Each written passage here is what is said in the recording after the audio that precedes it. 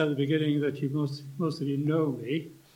There was a time when my children used to suffer by being said, "Oh, your dad is Jim Rushton," whereas now coming here, you can expect to say, "You're Helen Wright's father, aren't you?"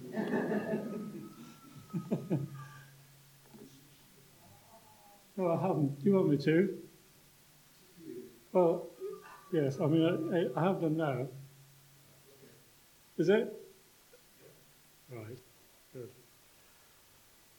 That was just so I could get my notes out and my Bible open to the right page.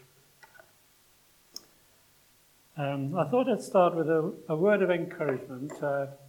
We read the scripture unit readings at home, and it's Psalm 92, the set reading for this morning. And closing words of this psalm say this: "The righteous flourish like the palm tree and grow like a cedar in Lebanon. They are planted in the house of the Lord. They flourish in the courts of our God. They still bear fruit in old age. They are ever full of sap and green, to declare that the Lord is upright. He is my rock, and there is no unrighteousness in him." So however old you are this morning, there's hope for you, as there is for me too, as I get older. Now, this is the season of Epiphany. If you happen to come from Eastern Europe and were a Christian, yes, a few nods in the distance there, you would know that this is the main season for rejoicing as opposed to Christmas. So we are thinking about Epiphany together this morning. And for my text, I'm using the English Standard Version, but it's very similar to what was read. Ephesians 3 and verse 6, Paul says, "This mystery is that the Gentiles are fellow heirs, members of the same body, and partakers of the promise in Christ Jesus through the gospel." My wife has discovered a new channel on Freeview. It's channel 81. Any of you come across channel 81? Well, we came across it entirely by accident, but it shows old films continuously, mainly in black and white. And her theory is that the old films always had proper stories, and good always succeeded over evil. In other words, they were happy themes rather than some of the more complex themes that modern dramas tend to present to us. And one style of film or book or whatever that my wife likes is a mystery. You know, the kind of Agatha Christie whodunit sort of thing. You read it and you try and make up your own mind who was the actual one who did the poisoning, and then you find out afterwards it was somebody completely different who looked like an innocent clergyman or something like that. Well, in our Epiphany reading this morning from Ephesians 3, we had the word mystery 3 times. I was fascinated because I had the prayer book with me at 8 o'clock this morning when I was doing 8 o'clock communion with All Hallows, and I used the ESV to prepare for this, and I thought there's another version here. Are there 3 references to mystery in your version of the Bible? And there is. Mystery occurs as a theme in Ephesians chapter 3. Well, there are certainly some mysterious aspects to the visit of the Magi, or the wise men. I hope we all know by now that there weren't 3 wise men. Not that we know how many there were, but simply that we're not told how many there were. There were just wise men who came. And we don't know exactly who they were. They travelled from either Iraq or around that region to be in Jerusalem. They were clearly not Jewish, they were pagans. And they were there out of a result of their astronomical studies. That was their interest, and those studies led them to believe that something dramatic was going to happen in Jerusalem at that time. They were and are mysterious figures. We don't know any more about them than that. So let's be honest, there's a lot we don't know when we come to read the Bible. We know the biblical record, but we're not told everything that goes on in the culture and the background and so on.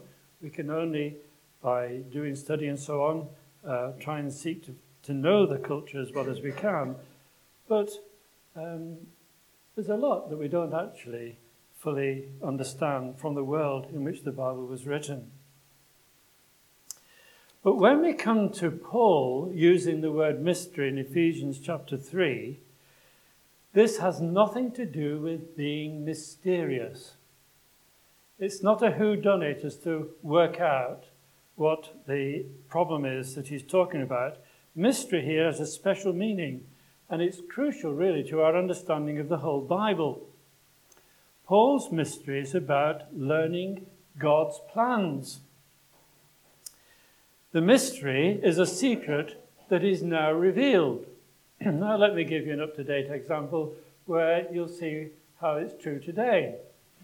For you know that our government has, in its wisdom, decided to put a high-speed rail link from London up to the northwest and to encourage the powerhouse that is going to be us or whatever it is.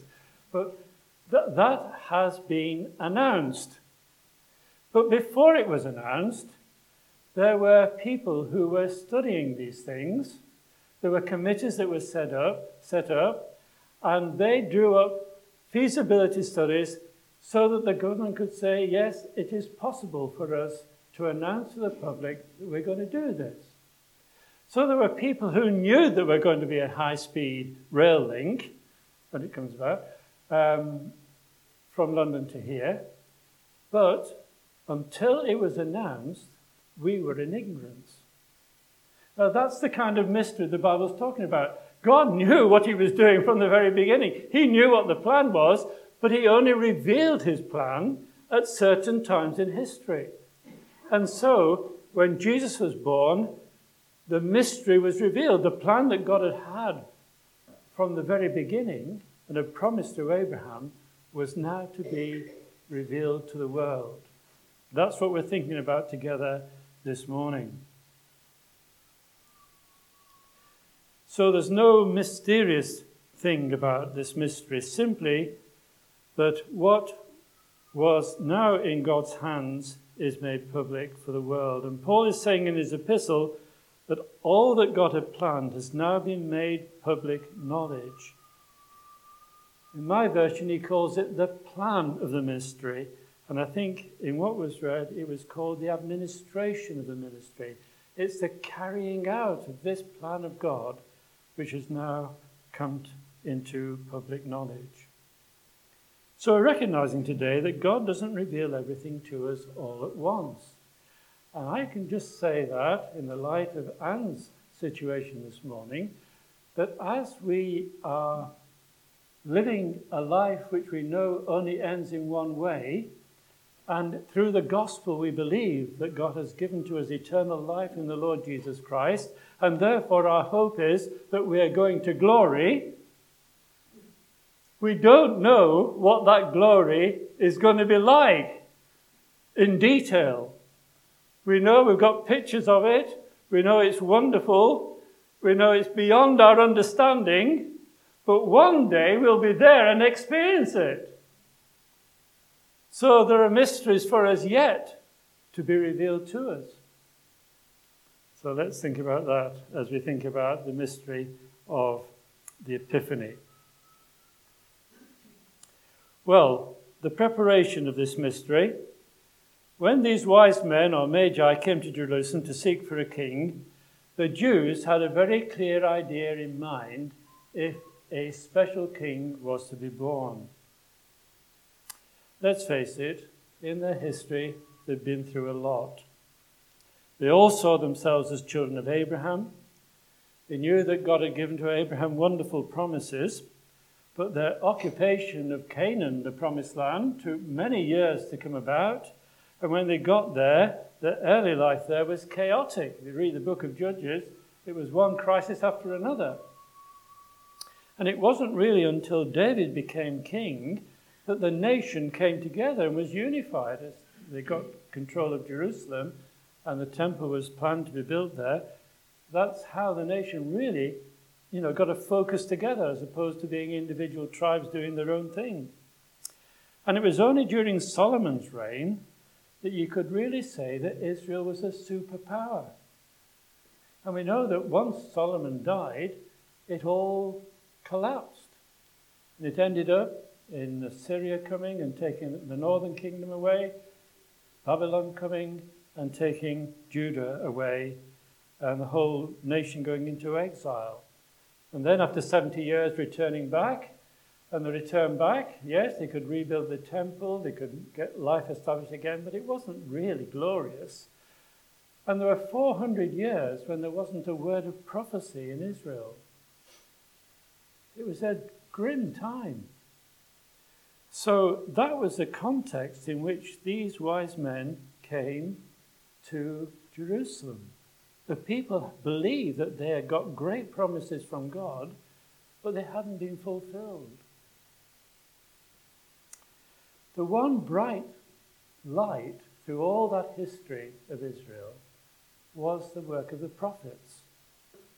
The prophets declared the word of God, and they said to the Israelites, you try and have the best of both worlds, you try to be like the nations around you, but you want to have God as well, and it doesn't work. And if you live like that, it'll end in disaster, and it did.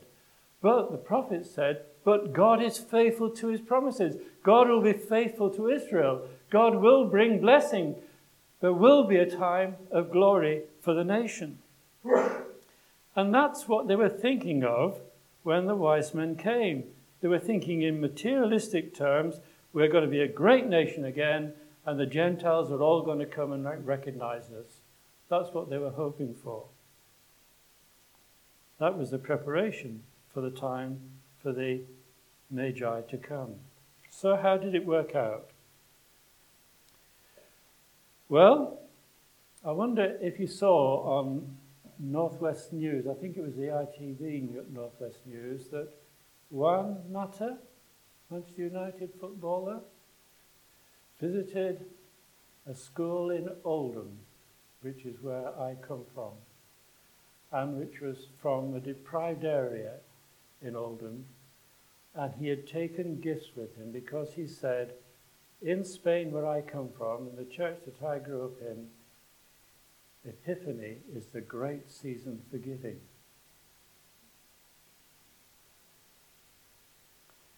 Epiphany is a wonderful feast for Christians, not just for Eastern European Christians or Christians in Spain, but for us here today. How did God work out his plan for human history? Well, by bringing complete outsiders to worship Jesus, firstly.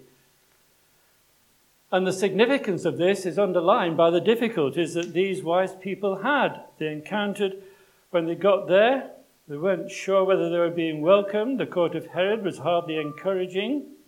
The warning in the dream that they shouldn't go back to Herod's court showed how complex the situation was in Palestine at that time. And what did they find in Bethlehem? Well, they found a toddler, yes, a young child, not a baby. Wasn't in the manger where they came to see Jesus. They found him in a normal domestic situation. He wasn't living in a great palace or a great house or anything like that. He wasn't surrounded by riches or anything like that. It was just a normal situation. It was nothing like the eternal breakthrough into our world that it actually was. It wasn't what they would have expected. And the Epiphany actually shows what Jesus' future would be like. Because Jesus grew up in an ordinary home, and when he began his ministry, people said, how can this man say these things? How can this man do these things when we know that he's just an ordinary lad from Nazareth? That's what God's message to the world was like. But then secondly, This epiphany came about through the conversion of Saul of Tarsus and the insight that he was given. Listen to what he says in Ephesians 3. When you read this, you can perceive my insight into the mystery of Christ, which was not made known to the sons of men in other generations, as it has now been revealed to his holy apostles and prophets by the Spirit.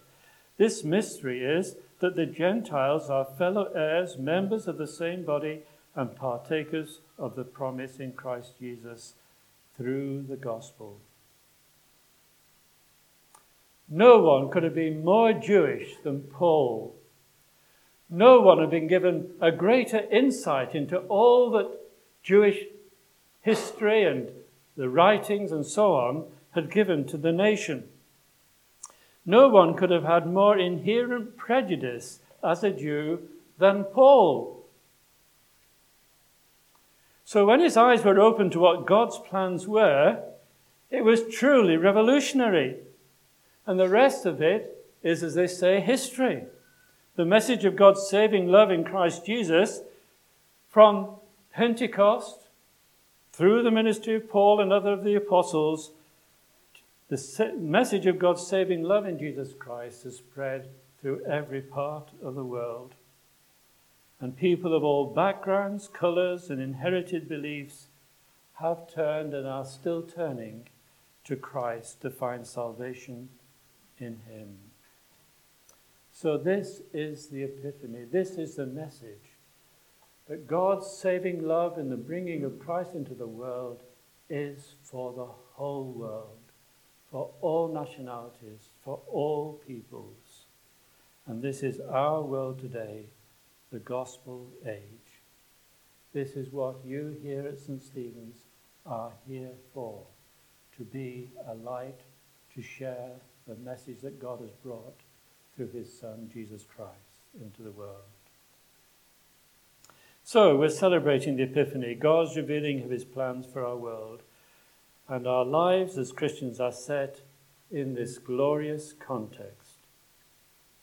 What was prophesied in the past and revealed in the visit of the Magi and the pioneering ministry of St. Paul is the context of our lives today.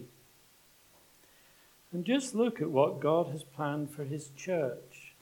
I read from verse 6 or verse 7 onwards. Of this gospel I was made a minister according to the gift of God's grace, which was given me by the working of his power. To me, though I am the very least of all the saints, this grace was given to preach to the Gentiles the unsearchable riches of Christ, and to bring to light for everyone what is the plan of the mystery hidden for ages in God who created all things, so that through the church the manifold wisdom of God might now be made known to the rulers and authorities in the heavenly places. This was according to the eternal purpose that he has realized in Christ Jesus our Lord. The church has the power and the authority and the responsibility to reveal what Jesus Christ is and has done, not just to the Putins and the Trumps and the leader of the Chinese Republic or whatever you can think of, Mrs. May on the television this morning, not to just those kind of rulers, but to the rulers that are unseen, the rulers that are in the spiritual realms. In other words, to the whole of creation. The church has been given the privilege and the responsibility of proclaiming this gospel to the whole of the universe. But that isn't where it all ends. Because the perfection of God's revealed mystery is in a wedding and a feast. It's in the wedding where the bride of Christ is brought to the groom, Christ himself, and made at one in heaven. And a great feast is enjoyed of all the redeemed in eternity. It's in the triumph of God's love over all the negative things in life. It's in the end of human conflict and hatred and bloodshed. It's in that mystery yet to be revealed in the return of Jesus in glory and the restoration of all things that this mystery, this Epiphany, will be completed.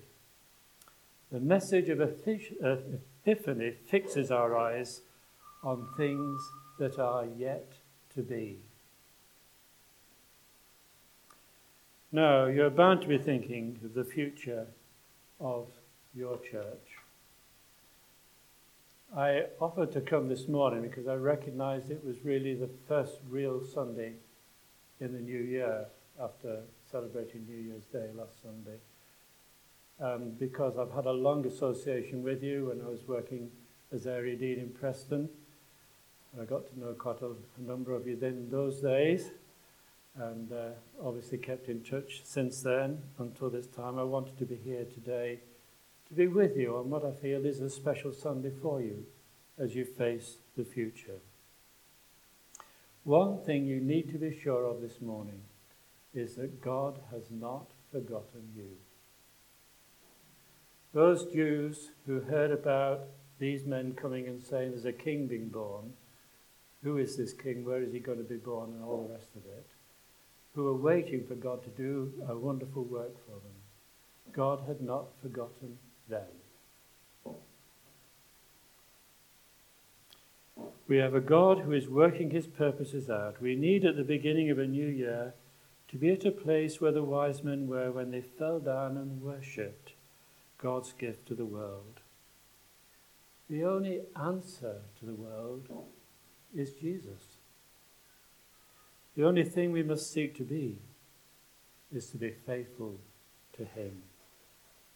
So, with the Christians in the Eastern tradition, I wish you all a very happy Epiphany today. Believe the message of God's revealed mystery and go forward in the power of his Spirit to bear testimony to the King of the Jews, the Saviour of the world. Let's pray.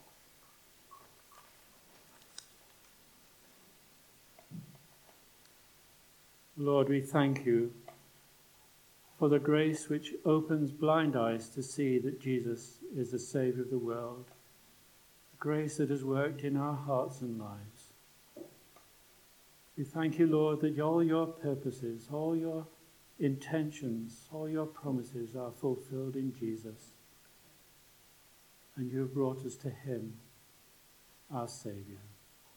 So we pray that you will give to us hope and confidence in you, and humility to humble ourselves before you, to trust you for now and for the future. Think of those like Pat who are going through difficult times at this time, and her family. Give them, Lord, that strong confidence in your purposes being fulfilled in their lives. So we commit ourselves to you, Lord, in the precious name of our Lord Jesus Christ. Amen.